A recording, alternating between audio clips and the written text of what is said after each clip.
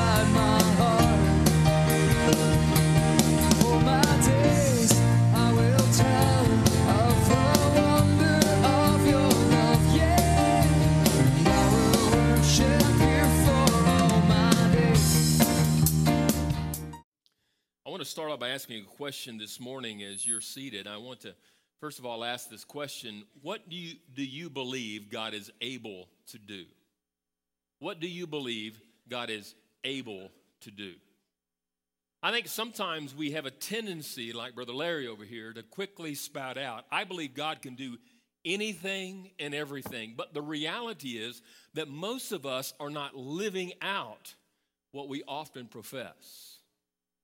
Because in the reality of life, we have certain things that sort of bog us down. It might be a sin that is besetting and weighing us down. It might be a relationship issue that we're not able to overcome. It might be an enemy that's seeking to destroy and defeat us. It might be something that constantly haunts and hounds us and humbles us and brings us to the place in which we are seeking God with all of our hearts. And we honestly want to say that we believe that you're able to do everything, to transcend my need and transform my life and transform the situation. But when it really gets down to the rubber, where the rubber hits the road, we just simply don't really believe he's able. Or if we did, we wouldn't try to grab the bull by the horns or grab the steering wheel ourselves and to force it and to make it happen in our own strength, in our own wisdom, in our own understanding, in our own ability. And yet, we want to believe that God is able, but is God really able? Well, whether we believe it or not, God is able. He is able. And we are coming to a passage of Scripture this morning where Jesus himself is going to ask two men if they believe that God is able. And I think that really is the thread that sort of brings this whole message together. Do we genuinely believe that God is able to transcend every need that we might possibly have and transform our lives into the blessing, to the promise that God wants to give us? Do we really believe it? Because you see, there's a consequence that faith brings, not only into our personal lives, but also into our circumstance. And we're going to study that this morning. We began this series about the transformational work of the Spirit of Christ through belief in Jesus several weeks, if not a couple of months ago. And we learned that God is able. He is able. We learned as Jesus was coming down from the Mount of Transfiguration, he bumped into, on that dusty road toward Capernaum, a leper who believed that Jesus was able, and he transformed the leper's life. As he comes into the city of Capernaum itself, he runs across a man who's a Roman soldier. The Bible calls him a centurion. He brings a need to Christ because he believes Jesus is able to meet the need. And he says, all you have to do, Jesus, is say a word. And Jesus stops and he addresses the crowd and says, such faith as this I have yet to see in Jerusalem, in all of Israel. And he says the word, and the man's life, because he believed that Jesus is able, transformed his life. We learn later, after he goes to the synagogue, he comes into the house of Simon Peter, and upon arrival, the family believes that Jesus is able to heal their loved one. Simon Peter's mother-in-law is more than likely on her deathbed. She's incredibly sick. And Jesus walks in the room, and when he does, his presence and his power transforms her situation, and he transforms her life. Well, after the Sabbath, the whole city, the whole community of Capernaum, many of them gather at the home of Simon Peter because they too believe that Jesus has the power, that Jesus is able to transcend their need. And many who are demon oppressed, and there are many who have physical ailments and diseases, come in droves, and Jesus heals every and various disease on that just by speaking a word. And he casts out those demonic presences and that demonic oppression out of those city people's lives, and forever their lives are transformed because they dared to believe that Jesus was able to help them in their time and their moment of need. They believed it. They believed he was able. Because of the pressing crowd, we learned that Jesus gets in the boat with his disciples, and as they're going southeast in the Sea of Galilee, a storm quickly erupts. The disciples believe that they're going to die, and they quickly go downstairs and they into the bow of the ship, and they wake Jesus, and they said, Jesus, we are going to die, which wasn't reality. And he questions their faith at that moment rather than calming the storm. They did have faith, but they had little faith, and even the little faith they had in Jesus.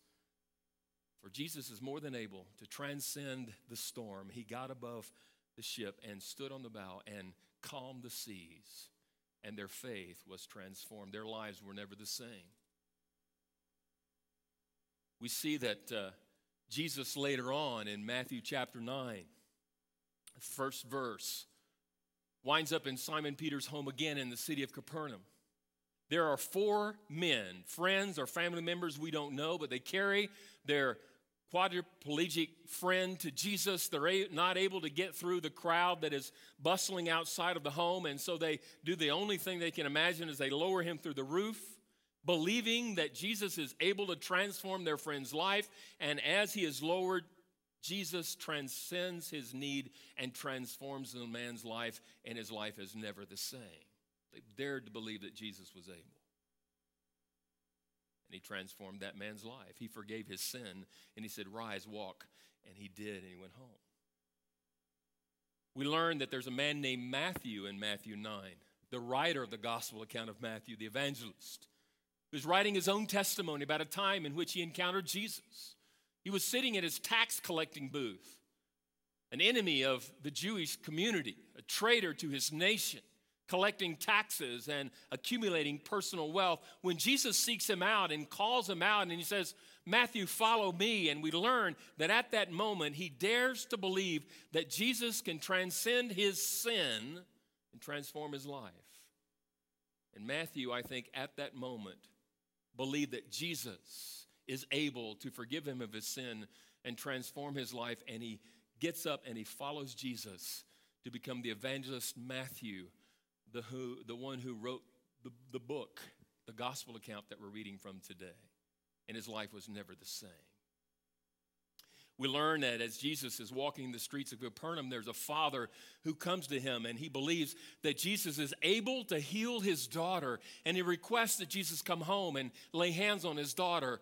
And as they are en route, they learn that the daughter has died, and yet Jesus turns to the father and says, still believe. Don't give up your hope and your faith and your belief in me. And he dares to believe that Jesus is able to even transcend the death of his daughter, and he walks into the home and he raises her from the dead. And her and the father and the family's life is forever transformed because they dared to believe that Jesus was more than able to meet their need. He's more than able. We learn as Jesus is on the route last Sunday about a lady who had been hemorrhaging for almost 12 years, believed that Jesus was more than able to cure her of her hemorrhaging.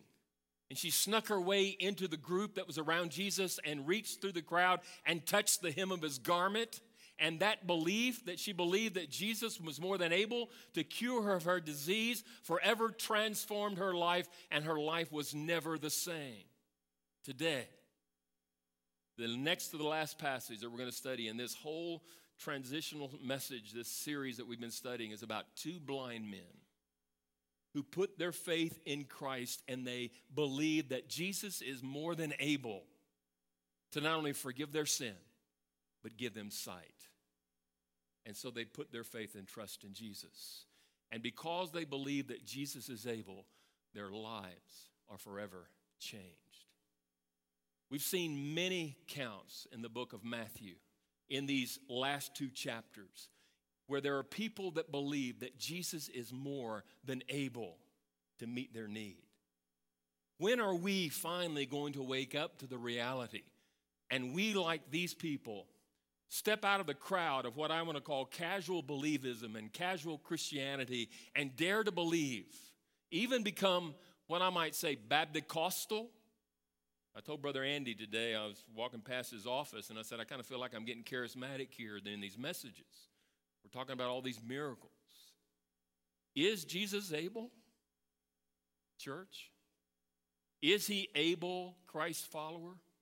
Is he able, unbeliever, to take your sin and to forgive you of that sin and to breathe new life into your dead body, to raise you from a spiritual grave and to set you off into a newness of life that can only be found through faith, belief, trust in Jesus? And the answer is yes.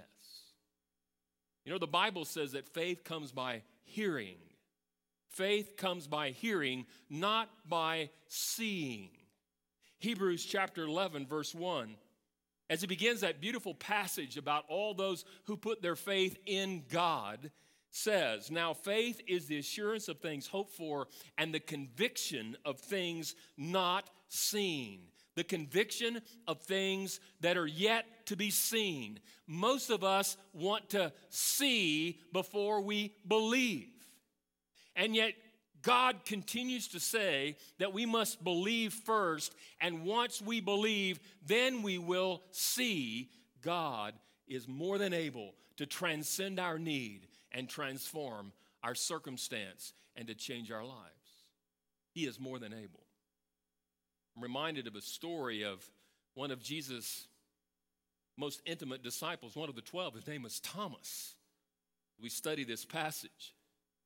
And Thomas had heard the report that Jesus had been raised from the dead, and yet he would not believe. And Thomas continued to affirm, I will not believe until I see and until I touch. And when I see and I touch, then I will believe. Guess what? There was one evening he was in the upper room with the disciples, and Jesus came out of nowhere and appeared in the room. And he turned to Thomas and he said, do you see? Now touch. And what were the words of Jesus in John 20:29? He said to Thomas, have you believed because you have seen me?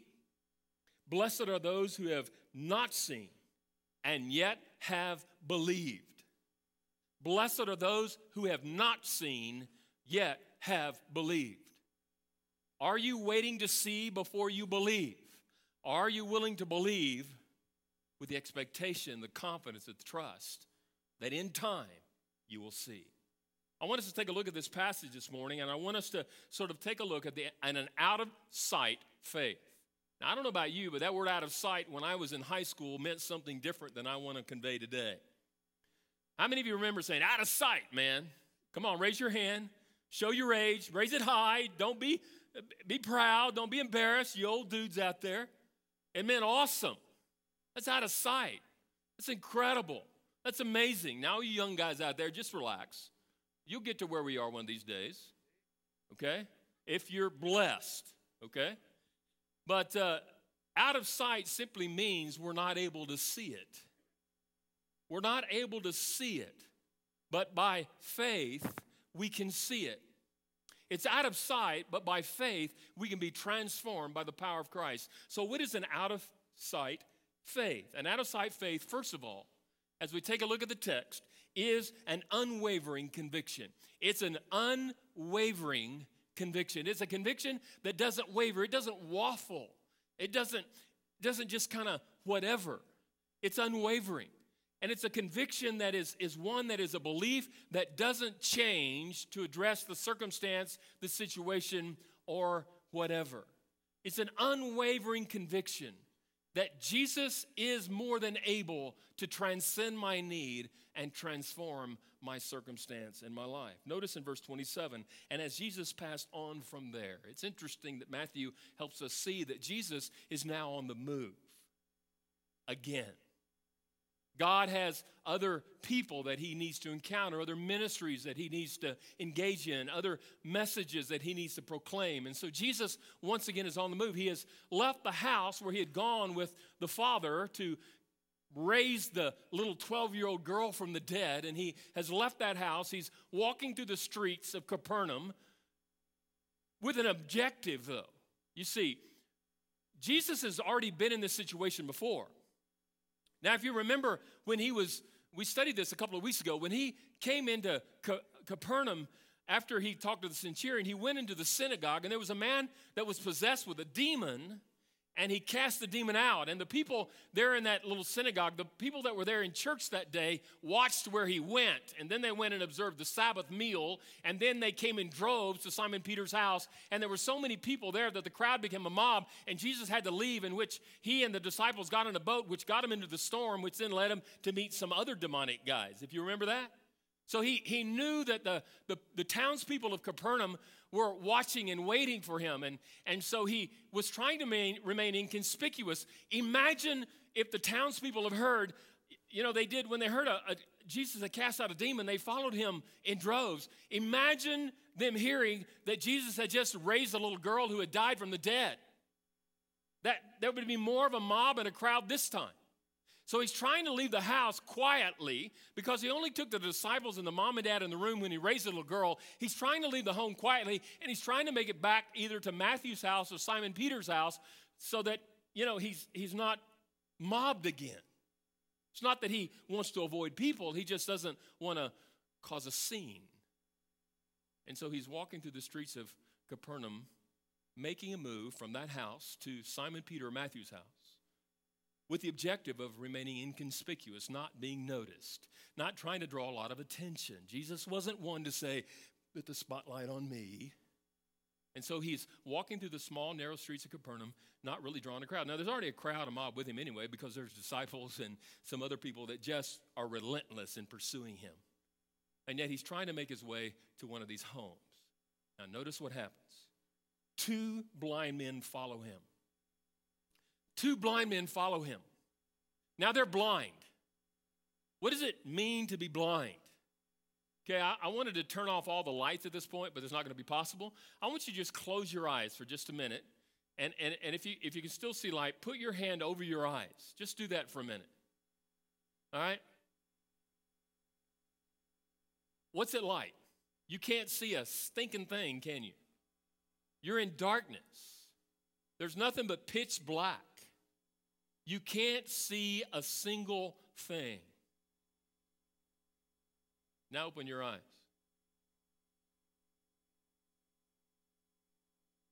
Now there is some light in here, but you get what I'm trying to say. If you try to get up and go to the restroom right now, how well do you think you'd make the trip? Please do not do that now. Our insurance is paid up, but I don't want to have an issue. So turn the house lights back on. Complete, utter darkness. Living their lives without ever seeing a sunset or a sunrise. Without ever seeing the faces of their loved ones. Without ever seeing the birds that they hear that are chirping in the trees. They're in complete utter darkness. Now, there wasn't any sort of government that would help them make a living, and so more than likely, they were beggars. They were forced to live in the streets, to hold out some cups or some hats or some whatever, and collect, because of the mercy of the people that are there, just a token or two in order to be able to provide food. That's how they made their living. I remember as a missionary kid in Brazil getting off the bus in downtown Belo Horizonte in Minas Gerais in Brazil, seeing the masses of beggars that would pick their stores and their scabs, and they would look as horrible as possible to try to get us to empathize and sympathize and have pity and compassion on them, because the worse they would look, the more they would get. And every time, as growing up as a kid, you get used to that, and pretty soon you become blinded to it because it's always there. And you would walk right on by. And these guys were out in the streets. And more than likely, they were sitting in their customary place, and they were holding out whatever it was that they were holding out in order to make a living, and hoping someone would drop some change into their basket. When all of a sudden they hear a commotion. They can't see it, so they have to ask somebody, who is it? And they say, it's Jesus. It's Jesus. Now, undoubtedly, they had heard about Jesus before, but they had never seen him. They had never witnessed a miracle. They never saw what Jesus had done. They didn't know what he looked like. They maybe have heard about him, but they get up from where they are, these two blind men, and they proceed, it says, to follow Jesus. I got a question for you. Maybe you're asking, how do they follow Jesus? They're blind. They don't have seeing eye dogs, but they're following Jesus. Maybe because someone is leading them. Maybe because they're listening to the sound of the crowd. I don't know. Matthew doesn't tell us, but they are following Jesus. They are relentless in their pursuit of Christ. They are not going to let him out of their hearing, not their sight. They have none. And they're following Jesus. Not sure how far away, but it's got to be some distance because they can't get close enough to draw attention to themselves. How do you know that? Because it says they cried out. They were crying out. This word crying out means that they were yelling at the top of their lungs. Sounds like a scream. Have mercy on us, Son of David. And they said it over and over and over and over and over, and they were not stopping. I don't know about you, but I was a couple of weeks ago with Owen Taylor Boswell, and he starts screaming sometimes. And what do parents do? You run in to do whatever you can to get him to what? Stop. These guys are not stopping. They are continuously screaming at the top of their lungs, have mercy on us, Son of God. Jesus doesn't hear them, but he does. He doesn't stop. You ever felt like that? You've had such a need that you've come, fall on your face before God, and you have screamed for help, for mercy, for compassion, and you felt like that you hadn't been heard because Jesus hadn't stopped being busy in all this activity and attended to your need? I think we all have felt that from time to time. Notice their request. Notice their plea. Have mercy. Have compassion. Have pity. Have some kind of emotion for us. Feel sorrow for us. We're living in darkness. We are blinded. We cannot see, and we're forced to live a life of poverty and rejection. Be sorrowful. You ever felt like, Lord, I just want you to be sorry for me just once, please? But they call him, notice their profession, they call him Son of David. It's a huge confession. They are convinced, they are convicted of the reality of Isaiah chapter 53 and many, many other Old Testament prophecies in which many believed in Israel that the Messiah was coming. He's on his way, and that this Messiah would be from the lineage, from the kinship. He would be a relative of King David. And they were professing in their confession, they were convicted that he, Jesus, was the Messiah. How did they know that? Because Isaiah 53 said that the Messiah would come and he would give sight to the blind. He would give sight to the blind. They're blind. And they believed that as the Messiah, they knew that Jesus was the Messiah. And because he was the Son of David, because he was the Messiah, he had the authority to give them sight. They believed that he was Jesus, the Messiah. Jesus doesn't stop. He doesn't stop. He keeps right on moving. Why? Because Jesus doesn't want to do another miracle in public. And he just keeps right on going, and they're following behind. Have mercy, Son of David. And they're continuing, and he just keeps right on going. He hears them, but he doesn't stop. That's unwavering conviction. We are to pray without ceasing, are we not? We are to believe even though we don't see.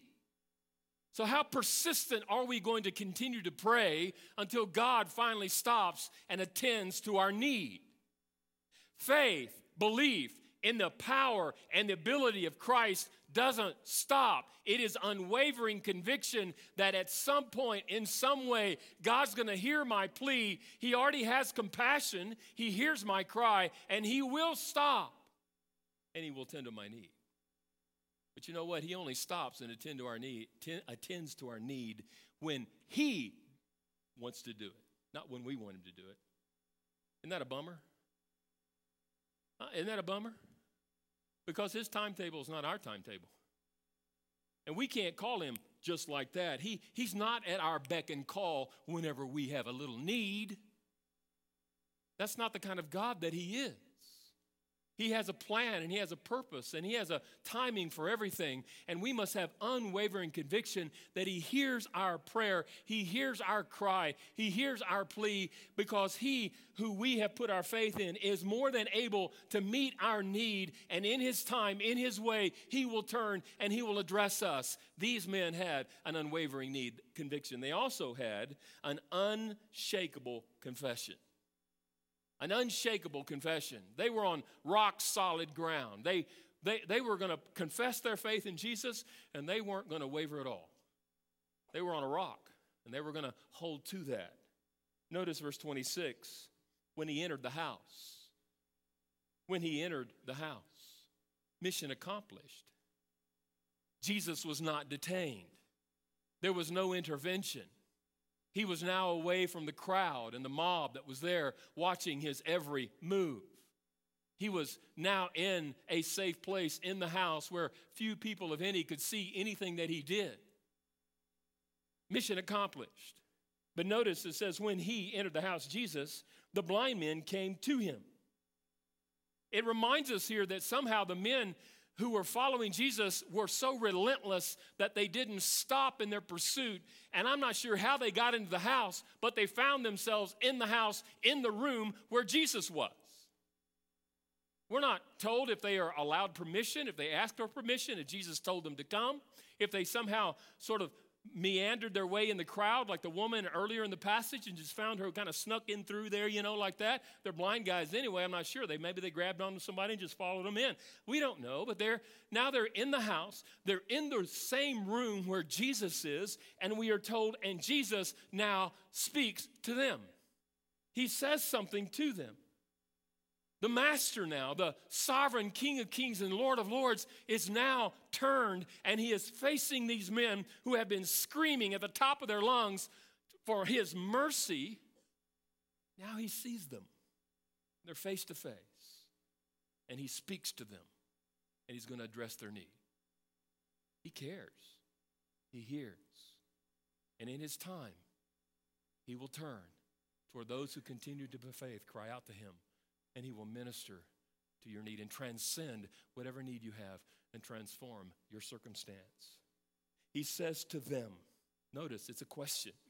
Do you believe that I am able to do this? Do you believe that I am able to do this? Do you believe that I am able to do this? Do you? There are two men, but this is a singular. Do you, and do you. He's speaking to both. He's not speaking to them together. He's speaking to individually. You see, it's easy for us sometimes to kind of meander in a larger group and say, we, and not really have any faith of our own. Sometimes a husband will have faith for his wife, and sometimes a wife for a husband, but it's an individual faith. Sometimes a church like this, we rely upon someone else's faith to carry us through, but he's addressing the two men that are standing before him. Do you believe, and do you believe? Do you believe that I'm able, and do you believe that I'm able? Do you individually believe? Do you have a confidence, a reliance, and a trust that I am the sovereign Lord, and I have the sufficiency to cure your problem? Do you believe I am able?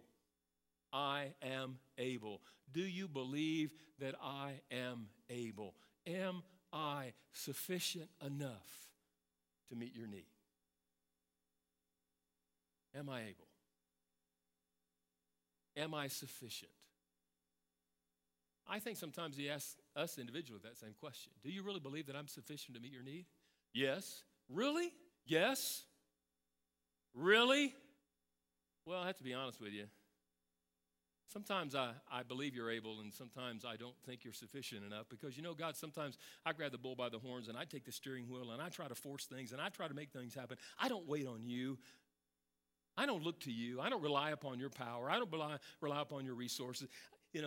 Okay, I say it, but And Jesus is stressing their faith here. He's trying to get them to recognize and realize, am I the only one sufficient enough for you to put your trust in to meet your need? You don't put your trust in anything and anyone else other than me. Am I the only one? The only one, no one else, not even yourself. Am I the only one that you're putting your faith and trust? Isn't that codependency? Yes.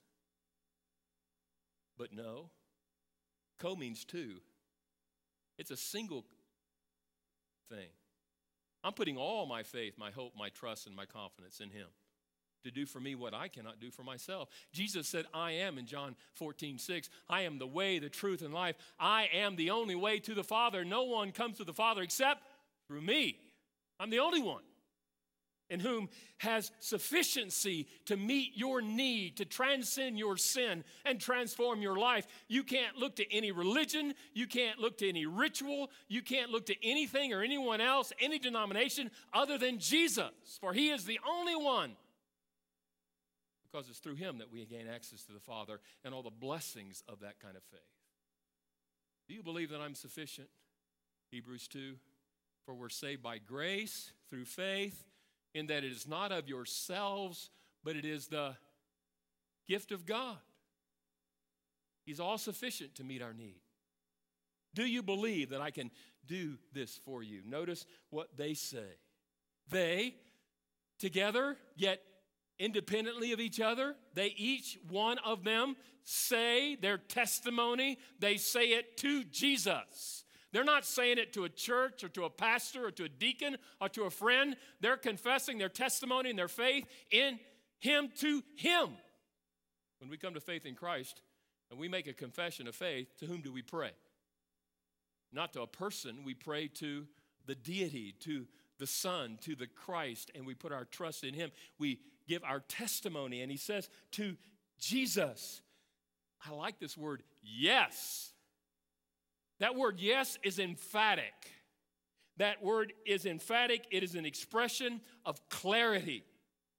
It is an expression of conviction. It is an expression of certainty. They are sure that Jesus is the Messiah and that he alone is more than sufficient to meet their need and transcend their need and transform their lives. Yes, you are the only one. And notice they call him Lord. What does that mean? Well, many believe that the word Lord here is the word sir. And it can be translated sir from time to time. And there are some commentators that would want to convince us that the word sir here is the right word that they used because they really didn't put their faith and trust in Jesus. Well, wait a minute. They just called him the Messiah, their Savior. So they believe that he's a Savior. Why wouldn't they now call him Lord? Yes, after this question. So they say, yes, you are Lord. You are the master. You are the leader. You are the CEO of my life. Yes, you are sovereign Lord, King of kings, and now you reign and rule over my life. You see, there's this unshakable confession. Even when Jesus puts their faith to the test, they stand on this confession and they are unwavering. They are unshakable in their profession and belief that Jesus is the Messiah and that he can and he is more than able to change their lives.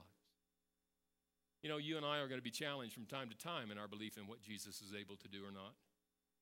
And there are many who would want to cause us to confess that he's not, or to admit that he's not able enough.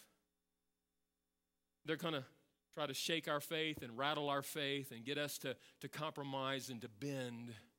But yet we must have an unshakable confession that Jesus is more than able, for he is the way, the truth, and the life, and that no man comes to the Father except through him. So we see that an out of sight faith possesses an unwavering conviction, an unshakable confession. Thirdly, an unparalleled consequence. This is our next to last point, an unparalleled consequence. Faith has a consequence. When you put your belief and your faith in Jesus, there is a positive consequence. We often think that a consequence is a negative thing, but here, when you put your faith, your belief, your trust, your confidence, and you have the conviction that Jesus is more than able, and you rely upon him, and you wait on him, and you plead to him, and his timing is your timing, and you're just waiting, and you're continuing to confess and seeking him, there are There are unparalleled consequences. There are consequences that are unequal to anything you'll ever find on this planet that'll come into your life when you put your trust in Jesus.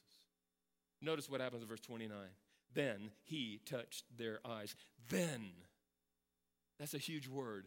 After they confess, then Jesus. Then. Faith is not always required for healing in the New Testament. But these people put their faith and trust in Jesus as their Messiah. And once they did that, then, notice what he does. He touched their eyes. He touched them. They didn't ask to be touched. The centurion asked that Jesus just say a word. The father asked that Jesus would touch his 12-year-old daughter who had died. Jesus reaches out and he touches. It's the most compassionate thing that he could do. They asked for mercy. They asked for compassion. They asked Jesus to care. And so the caring, concerned, compassionate Jesus, remember we talked about be merciful to those who are wanting mercy. He reaches out and he touches them. And the idea is that he touches them both at the same time with his hands. He has two hands and they're two men, right? So he reaches out and touches both of them at the same time. And notice he touches their eyes. And while he's touching their eyes, he speaks. Notice what he says. While touching their eyes, he says, according to your faith, be it done to you. Be it done to you. There is an acknowledgement of individual and personal faith in Jesus. There is an affirmation of what has happened and what is about to happen. Jesus is sort of affirming, you've already put your faith in me as the Messiah. Now you're going to receive something else. I'm affirming what I'm about to do. And there's an act that he's doing here that is to both. It is a corporate act, but it's an individual act where both are going to receive from Jesus equally the same. I kind of like that. It means that Jesus isn't someone who gives more to one and less to someone else. You ever felt like God had favorites? You ever felt like that? Why do they get all that, God? Why does their life seem easy? You know, chances are you don't really know what's going on in their life. If you knew, you'd probably say, thank you, Lord, for my life. You really don't. But he's impartial. He acts corporately, but he acts individually. They both receive the same. But notice in verse 30, the first part, and their eyes were opened. Now you would think that they only got a cure until you read the word and. The word and is huge in this verse. It means likewise. It means also in the original language. And their eyes were opened. And suggests that something happened before their eyes were opened. You see, their eyes were shut and they were in darkness. Now they're open and they have light. And their eyes were opened. So I believe that the scripture says that after they received saving faith, they received physical sight. They got their healing. Because Christ is always concerned more about our conversion and then our sanctification, our salvation and then our sanctification. For sanctification comes after salvation. And here we see that Jesus now gives them a positive consequence because of their faith. Keep believing in Jesus. Keep believing that he is able. Don't take your eyes off him. Don't stop going to him. Don't stop praying to him. Don't stop trusting him. Don't stop putting your confidence in him. Continue those things, and in his time and his way, he will come to your aid, and he will reward you for your faith. He will. Because Jesus is more than able to transcend whatever need you might have. Even the greatest sin you may have ever done, his grace is more than sufficient to cleanse you of your sin and to restore you unto the Father. So an outside of faith possesses an unwavering conviction, an unshakable confession, an unparalleled consequence, and lastly, an uncompromising commitment. And this is where the guys blow it. You know, you're all excited, and I struggled with this all week. You're really excited about where you get to right here, and then all of a sudden, they blow it. Have you ever blown it? Now, just for the record, 2 weeks ago, I went for my annual checkup. I gave him more blood than I knew I had. Okay? After all of those tests, I went back to the doctor. I like to go to do the blood work before you go see the doctor. I went and saw the doctor, and the doctor said, I don't get to do this very often, but just for the record, you are perfect. I've been telling you guys for years I'm perfect. Have I not? Come on. You've not believed it. I asked the doctor, can I have that in writing, please? With a letterhead with your name on it, saying that I'm perfect, because my church will not believe that someone else other than me, especially not my wife, said that I'm perfect.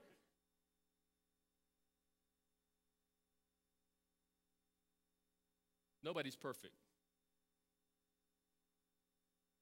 Notice what happens. Here we see a beautiful example of two guys, I think, who place their faith and trust in Jesus and walk out, and no one's taken the time to disciple them. No one's discipled them. And I wonder how many churches, especially Southern Baptists, we've been more about conversion, not about discipleship.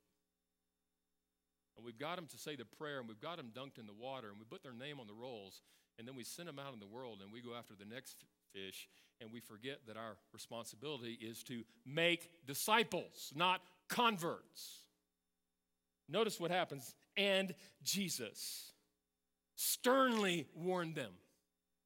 The master's concern is that these guys not let anyone know they have just been saved and they have received their sight, especially their sight. And he sternly warns them. That's not just something that my mother or my father would say, Charles, would you please take out the trash? It's not one of those. It's one of those, if you don't take out the trash, you're dead meat. There's passion, there's emotion, there's a stern warning, there is almost anger here. It's explicit, it's emphatic. He says, sternly warns them. Notice his command, see that no one knows about it. That word see is an exhortation. It's a command. Now, they have just received sight, so it's not cruel to say, now see. Had they not received sight, that would have been cruel. That would have been something Matt, our student pastor, would have said. See, make sure that no one, that word no one means no one. No one. In any form or fashion, let no one know that you have received your sight and that I am the one who gave it to you. Let no one, no family member, no friend, no neighbor, no one. No one. Keep silent about this. Don't speak it. People will notice it, but don't share it with them. He says, let no one know. That word know is to know by inquisition. It means someone has noticed something and they say, isn't something different about you today? Don't tell it. Notice their contempt toward Jesus' instruction. But they, verse 31, went away and spread his fame through all the district. But they went away and spread his fame throughout all the district. They departed from this encounter. They made their way back to their home, their family, and their friends in their neighborhood. For the first time, they were able to see what's going on. Now, in some ways, that's a blessing, and in some ways, it's not. Because I think there's some advantage to being like this sometimes. You follow what I'm saying? Not being able to see the reality of this world. Because not everything in this world is pretty. But they were able to see. They departed, and as they departed, they disclosed that they spread his fame. Now, is it bad to spread his fame? No. There are many commentators who say, well, they were so excited. They received, and they just wanted to tell everybody. What did Jesus say? Don't. You know, sometimes we try to justify our sin by saying, well, it benefits somebody. Maybe they were doing something good by spreading the fame of Jesus, but that's the very thing that he told them not to do. And there's sometimes that we need to be silent about the blessings and the prosperity and the things that God does for us, because he just doesn't need that to go around. And he's saying these guys do not, and they disclose it, and they display their sight to everyone, and it says all the region knows about it, the whole district, the whole area. I'm reminded of Simon Peter, who after the Lord's Supper in the latter chapters of Matthew, Jesus says, soon I'm going to die, and you guys are going to desert me. Not me, Peter says. I'll die for you. Jesus says, hey, before the rooster crows 3 times this very evening, you will deny me. No, I won't. And all the other disciples said, we won't either. It wasn't a couple hours after that, Jesus was arrested, and they run for their lives. Except Simon Peter, who logs behind and follows at a distance, unsight, unseen, in the shadows, watching where they take Jesus. And he finds his way in the courtyard, and 3 times they recognize him as a disciple of Christ, and 3 times he denies Christ. And on the 3rd time when he denied Christ, the rooster crowed, as Jesus said it would, and he remembered what Jesus said, and he was disgusted with his confession and his faith. He failed.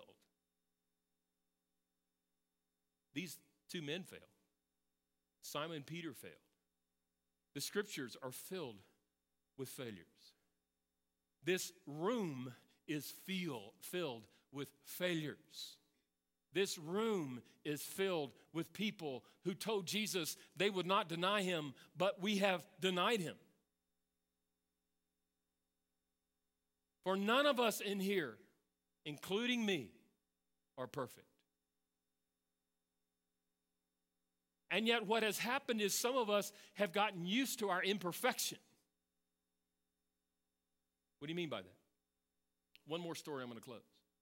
I remember when Aaron Thomas Boswell, our youngest son, he was 4th or 5th grade, can't remember. But we had his eyes checked. You know, they had those annual things in school. Do they still do those? And we learned that he needed glasses. So we took him to an ophthalmologist. And so he got his glasses, and we were driving him home. And Patty and I'll never forget, as we were driving him home, he made the comment that he could now read the signs that were in the streets advertising things. And we asked him, could you not ever read those before? He said, no, I've never been able to read those before. And we said, well, why didn't you tell us? His comment was, well, I thought that's just the way it was. Some of us just think that's the way it is. Well, I'm imperfect. That's just the way it is. Live with it. And yet, God says through the writing of the Apostle Paul, shall we go on sinning so that grace may abound? By no means. And there have been many of us today who have excused ourselves and disbelieved in the ability of God to help us overcome whatever it is that is holding us back and allow God to transcend that need and transform our lives. He is more than able. He is more than able. If you will believe in him, trust in him, and put your confidence in him, he is more than able to transcend whatever it is that's keeping you from being all that Christ intended for you to be, and he will transform your life. He will transform your reality. He is able, if you will trust him. Let's pray.